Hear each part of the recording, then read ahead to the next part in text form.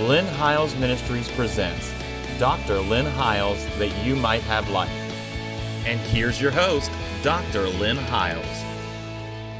Well, if any man's thirsty, as they're about to pour the water drink offering, he said, if any man's thirsty, let him come to me and drink of the water of life freely. And then in chapter 8, he comes to a woman caught in adultery. I think it's a powerful picture of Israel as an adulterous woman, and he's trying to show her that if she will allow him, he will set her free from condemnation and release her to a place where she could go and sin no more. In chapter 9, there's a man born blind, and so he's talking about the blind, leading the blind, and both of them falling in the ditch, and he's talking about setting them free from their blindness, because there are blind leaders that are he literally talks to the Pharisees there and talks to them about the blind leading the blind. In chapter 10, he's the door. He's the good shepherd. You thought that was the door. In chapter 11, he raises Lazarus from the dead. That's a picture of the inclusion of the Gentiles. And in chapter 12, he's anointed for burial, and he is also declared to be the Hosanna. So it just begins to progressively unfold the fact in every chapter that he's the Christ. I feel like I'm rushing, so what I'm going to do is I'm just going to continue to let the cameras roll, and we will I just feel like I needed to just go ahead and unpack this a little bit more, because I felt like I'm rushing a little bit, and I don't want to do that. We've got the time to share the Word with you, so we're going to do just that instead of like trying to hurry up and get all of it in one setting, because we're going to really exhaust this as we dig in. But I just want to come back and revisit this again about, Jesus comes throughout these, the whole Gospel of John. And once again, he, in chapter 1, makes a comparison between the natural creation by saying, I'm the beginning. In the beginning was the Word, and the Word was with God, and the Word was God, and all things was made by Him. Without Him was not anything made that was made. In Him was life, and the life was the light. That's really, if you read Genesis chapter 1, in the beginning, God created the heavens and the earth, and He said, let there be light. So the comparison right off the bat, again, is that He's saying, I'm comparing the natural creation to the new creation. Once again, I'm just going to keep reiterating this. John writes the Gospel of John for the purpose of saying, these things are written that you might believe that Jesus is the Christ, the Son of the living God, and that believing you would have life through His name. And so as he continues to unpack this book of John, we see the comparisons over and over again. Number one, Genesis 1, he's the beginning of a brand new creation. And as he gets on down at through chapter 1, he talks to Nathanael and says to him, from henceforth you will see angels of God ascend and descend on the Son of Man. And he's really alluding to the Genesis 28 occurrence of the angels of God ascending and descending at Bethel, where God makes a covenant with Jacob. So he's showing them that the Bethel that you thought was the Bethel is not the Bethel at all. I'm the true Bethel. I'm the real house of God. And from henceforth, he told Nathanael, you will see the angels of God ascend and descend on the Son of Man. So once again, he takes the natural and pairs it with the spiritual. If you've missed any of the introduction to this, please go back and watch last week's episode. And it's available on YouTube, iTunes, and on your RSS feed by simply going to my website and re-looking at that. You can go back and review the things that we said. Like I said, we are just filming in continuity so that we don't have to take a break as I'm in this flow. But I want you to see that the real house of God, he was saying, is not a place over there, but it's here. He's the Bethel. He's the place where angels of God ascend and descend. In chapter number 2, once again, he comes to a wedding. It's interesting to me that when Jacob goes to Bethel in Genesis 28, and once again, we're going to revisit this in detail in probably an upcoming segment very soon. He's on his way to get a bride. and he goes to a well to find his bride. What you find happening in John chapter 2 is that Jesus comes to a wedding. And it's a picture, I believe, of his wedding. And he's actually going to turn water into wine. But in chapter number 4, he finds a woman at the well. Perhaps it's a picture of him on his way to get a bride that will include both Jews and Gentiles, because the woman at the well is a Samaritan woman. But as he stops by this wedding, he shows them something spiritual about this wedding. Moses turned water to blood as one of his first miracles, and Jesus turns water to wine as one of his first miracles. Do you kind of see this flow? I mean, to me, it just starts to get exciting, because it looks like, ooh, he really is showing the comparison that he's in fact the Christ. And he's, John, again, chapter 1 said, Moses gave you the law. Grace and truth came by Jesus Christ. So what he's showing you is, under the law, this is what happened. Moses turns water to blood. That's law. That's death. That's plagues. But Jesus turns water to wine. He's talking about things that produce this life. In other words, the whole picture of the wedding at Cana is he takes 6 water pots. 6 is the number of humanity. Earthen vessels that we are. He fills them with his Spirit in this new covenant wedding relationship. And then he turns the water into wine. And what he's introducing is, and it's amazing to me that these 6 water pots were used for purifying. He's shifting, he's showing you the way that I'm going to purify you in the new covenant is totally different than I did under Moses. What I'm going to do is put my Spirit in you. And I'm going to cause that to cleanse you from the inside out. Then again, he comes down to the temple and he drives the money changers out of the temple. And he says to them, you destroyed this temple, and in 3 days I'll raise it back up again. And Jesus is talking in the Spirit, and they're hearing him in the natural carnal realm, and they think he's talking about all these beautiful buildings, and they ultimately indict him under criminal charges later. And part of what they used to crucify him is this man said he destroyed the temple in 3 days. But see, people do not crucify you for what you say. They crucify you for what they think you said. People misunderstand me a lot of times because they're thinking with a carnal intellect, natural mind, natural interpretation. And sometimes we're talking in the Spirit. If you don't have a spiritual understanding, you're not going to get what's really being said, and you're going to misunderstand just like they did. They were expecting a physical temple, and Jesus said, that's not the temple. In 3 days, I'm going to raise it back up. This spake he concerning the temple of his own body. Comes to Nicodemus, Nick at night, and he says to Nick, who's a master teacher of Israel, he says to him, listen, Nicodemus, you think your natural birth is enough, but your natural birth is not enough. You must be born again. See, we read that in a 21st century mindset, and yes, it's talking about being born again, but he's really saying this to a master teacher who thinks his ethnic background is going to get him into the kingdom. Listen, there's only one way into the kingdom of God. You must be born again. There's not another option. I don't care if you're a Jew, a Gentile, a Russian, a Chinese, an American, whatever you are, you must be born again, because neither the natural avails anything but the new birth and faith in Christ and believing him. And that's what he's trying to show Nicodemus is, listen, I came to show you that it's not talking about a natural birth, it's talking about a spiritual birth. And he shifts from the natural to the spiritual. And then in the latter part of that chapter, he goes down and he begins to unpack some things in the next chapter, or the latter part of that, where he begins to talk about he begins to talk about, first of all, the new birth and the natural genealogy. But then in chapter 4, he opens up and he's talking to a woman at the well.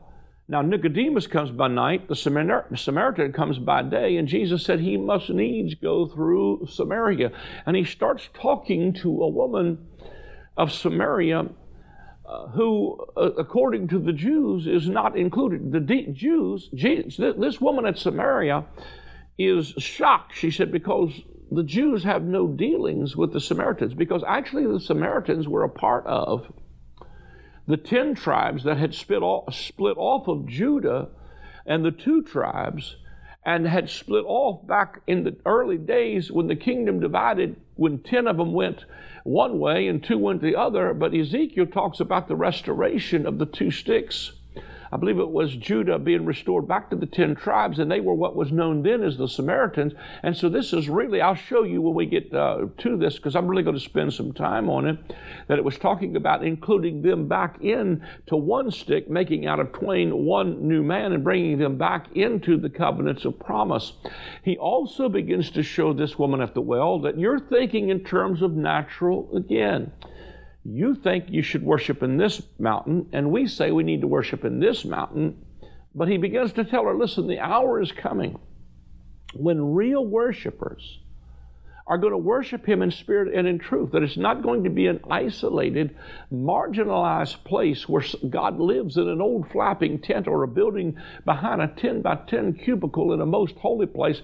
God wants to move into the tabernacle that you are, and true worshipers are going to have access to him no matter where they're at. And then he begins to set down on a well of Jacob and begins to show her something about, you think I'm talking about natural water, but I'm talking about spiritual water, because I've got water to drink that if you knew the gift of God, you would ask me, and I would give you water to drink, and you would never thirst again. And so this woman at the well comes and finds Jesus, who is the well, sitting on top of her well. But by the time she leaves, she has become a well, and went to the Samaritan and said, come see a man that told me everything ever I did. And she begins to talk about the spiritual dimension of that water at the well. In chapter number 5, he deals with a man who has been laid at the pool of Bethesda, and he's been in this condition for 38 years. Showed you a little bit in the last segment of how the 38 years was the amount of time. If you take the number 38, run it in your concordance, it'll take you back to the children of Israel in their wilderness journey, and the amount of time that they spent wandering around after they forfeited going into the promised land immediately was 38 years. Now, that's not an accident that when Jesus handpicks these miracles, that yes, he's showing you that he's a miracle-working God, but these should have been convincing arguments to this first century Jews that Jesus was in fact the Christ, the Son of the living God, and he's bringing these pictures back to their remembrance, and he's saying to them, you are the halt, you're the lame, you're the blind, and you're sitting here waiting on the troubling of the water and an angel to come stir the waters so that whoever gets in first can get healed. And, you know, I shared with you in the last segment, it's worth repeating, that the water that this pool was near a sheep gate. And they would literally wash the sheep and the water, and then they would cut the throats of the sheep for sacrifice, and the blood would run into this stream that would run into the pool of Bethesda. When the blood of the Lamb would hit the water, it would trouble the water. If you can't see that as a picture of the spiritual Lamb of God, who, by the way, John says right there is the Lamb of God. He's taking you out of the natural and into the spiritual realm. Can you see that the new covenant is shifting from a natural covenant to a spiritual covenant?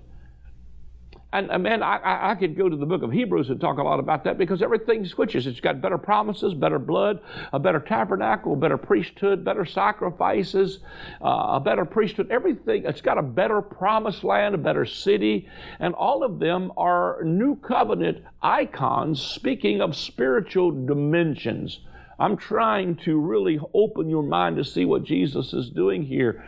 And he comes to this man laying at the pool of Bethesda just like he'd come to natural Israel in the Old Testament, offering them the promised land and offering them a reversal of their blindness and the haltness and the crippledness. And he's saying to them, he comes to them, and while he's saying this literally to a man at the pool of Bethesda, listen to the prophetic overtones. He's saying to them as a nation, wilt thou be made whole? Do you want to be made whole?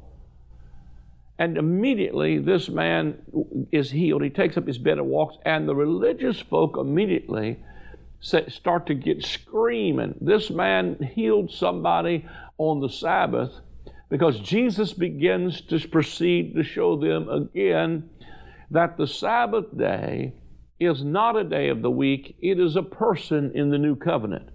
Colossians 2, Jesus is the fulfillment. He said, let no man judge you in respect of meat, drink, or of a holy day, or a new moon, or of a Sabbath, which things are a shadow. They're a shadow.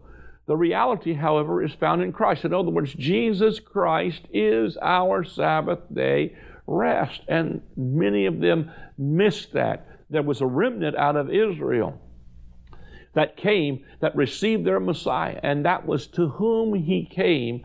And so the halt, the lame, and the blind that laid there, a great multitude did not receive it. But Jesus comes to one man and says, do you want to be made whole? And I believe he makes it clear that he's talking to them about something that's not only fulfilled there in the natural, but a spiritual dimension that is being offered to them.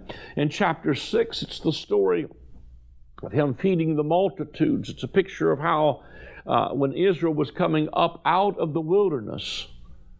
Now, if you read John chapter 6, they just left the Feast of Passover. They cross a sea, they're in the wilderness, and Jesus gives them bread to eat. In that chapter, they said, show us a sign that you're the Christ. And Jesus, in that setting, says, your fathers ate manna in the wilderness, and they're dead. But I'm the true bread that came down from heaven, that if a man eat, he'll live. And let me tell you that here they are. Look at this. They've left the Feast of Passover. They've come to a wilderness, and he gives them bread to eat. In Exodus, they had the Feast of Passover in Egypt. They cross the Red Sea. They're in a wilderness, and he gives them bread to eat. I think he looks at them and says, duh, I'm trying to show you that your fathers ate that kind of a bread and they're dead, but I'm the true bread. In other words, it's a convincing argument as he begins to show them that all of these signs and pictures are pictures of the natural being brought into the spiritual to see that he is in fact the Christ, and that Moses gave you the law, but grace and truth is coming by Jesus Christ. This ought to help us be able to make a shift in our minds from an old covenant paradigm to a new covenant. Hallelujah. Then he comes in chapter 7, and again, in chapter 7, he shows him again that he's the true Sabbath. He heals somebody on the Sabbath day. But it's in chapter 7, and this is where I started rushing last week. Jesus comes then, I believe it is at the Feast of Tabernacles. Yes, it's at the Feast of Tabernacles. And at the Feast of Tabernacles, what they would normally do is, on the last day, the great day of the feast, they would literally take a drink offering, and the priest would walk out on the pinnacle of the steps of the temple, and he would take this pitcher of water and pour out this drink offering. And they would dump that water out. But here's, at that split second in time, Jesus steps up on the pinnacle of the temple at that moment in history. And he says to them, if any man is thirsty, let him come to me and drink of the water of life freely. In other words, he was saying, you thought that was the water. That's not the water. I've come to give you the water of life to drink it freely. You think this is the Feast of Tabernacles, but I'm the true Feast of Tabernacles. That's going to include, just like he showed you with the woman at Samaria, both Jew and Gentile, because I believe the Feast of Tabernacles, if you go back to Zechariah, is where they go and get the branches from goodly trees of all kinds of different species of trees. And if you go back and read the different kinds of trees that they used to make these booths or tabernacles out of, they were trees that didn't normally grow together. What he's trying to show you is I'm about to join some folk together who don't normally grow together, because the Feast of Tabernacles is going to be the Feast of Ingathering. It's going to be the Feast of Harvest. And the harvest is ripe and the labors are few. So do you not lift up your eyes to the fields, for they are white already unto harvest. And he shows them something about another kind of Feast of Tabernacles, where he's the true water of life that he's going to feed them. And then he comes down in chapter 8 to a woman caught in adultery. And like I said, I started rushing last week, but this woman caught in adultery, I think, could be a very powerful picture again of adulterous Israel. God calls her an adulterer in the book of Hebrews. And he's about to call once again a remnant out of there. And again, I believe what you see happening here is that he stoops down. What he's trying to show them with this woman caught in adultery, he takes his finger, begins to write in the sand. We could go back, and we probably will when we get there, and really develop this a little bit more. But there was a story in the book of Leviticus about how if a man was jealous and thought his wife had been unfaithful, he could take her to a priest, and he would take some dust from the floor of the tabernacle, mix it with the water from the drink offering, and he would make this potion, and he would mix this up, and this woman caught in it. If you were suspicious of your wife being an adulteress, they would give her what they called the water of jealousy, and if she drank this water of jealousy and she was guilty, her stomach would swell up and she would die. But when Jesus stoops down, what he's trying to show them is, I'm the husband.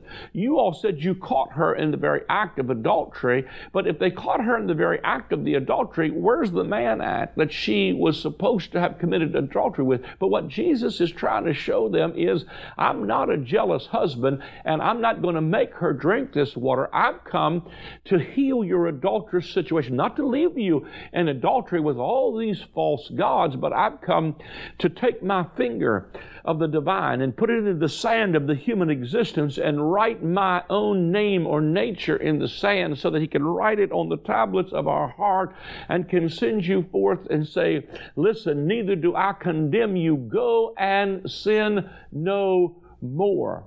And then Jesus turns around in that setting and says, I am the light of the world. He's saying that on the heels of releasing her from condemnation, because Moses gave you the law and condemned you, but neither do I condemn you. But watch this. It's not just, a lot of people are so glad they're not under condemnation, but he doesn't leave her in that condition.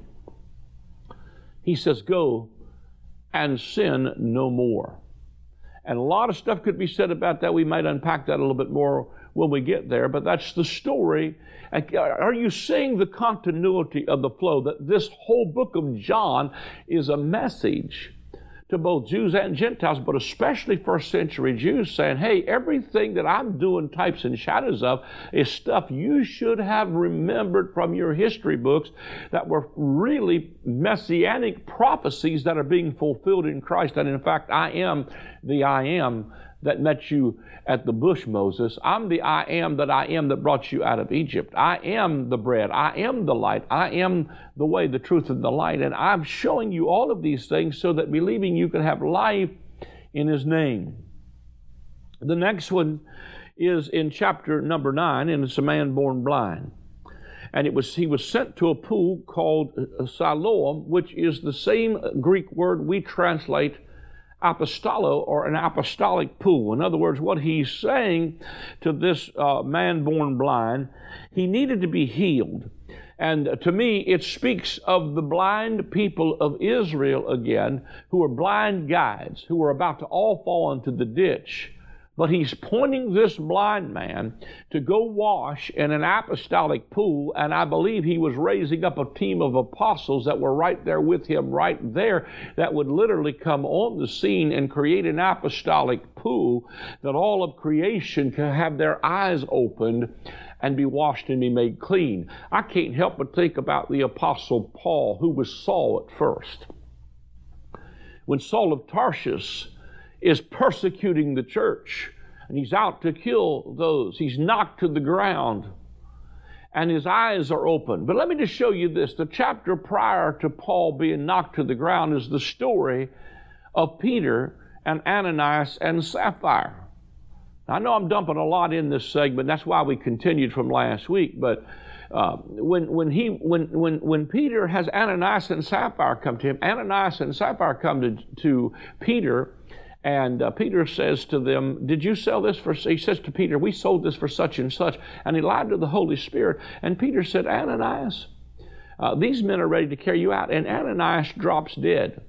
After a while, his wife comes in, and she doesn't know that her husband died, and lied to the Holy Spirit because they'd conspired to hold back half the price. And Sapphira, Peter asked her, did you sell it for such and such? She said, yeah, we sold it for such and such. He said, well, man, the minute they stand at the door, their feet are ready to carry you out as well.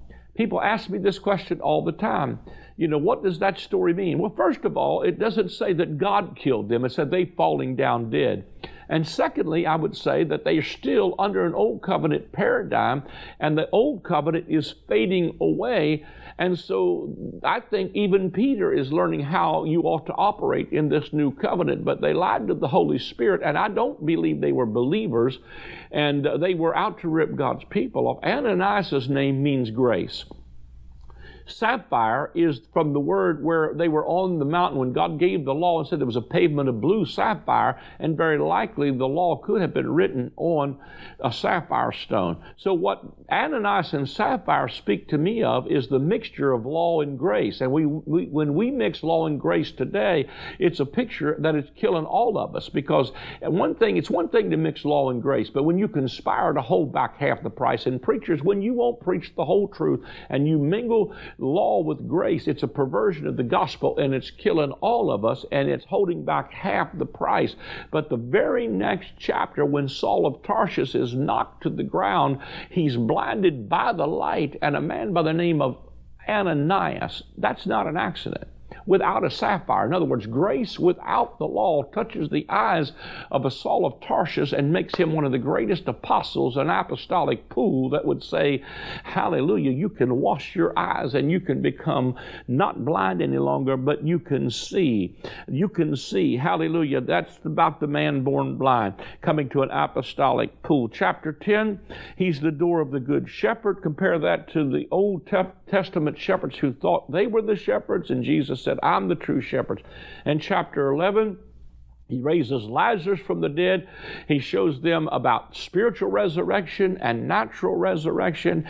And in chapter 12, he is anointed to his burial, and he begins to show them that he's about to produce, through his death, his burial, and his resurrection, and inclusion into the covenants of promise. We're out of time.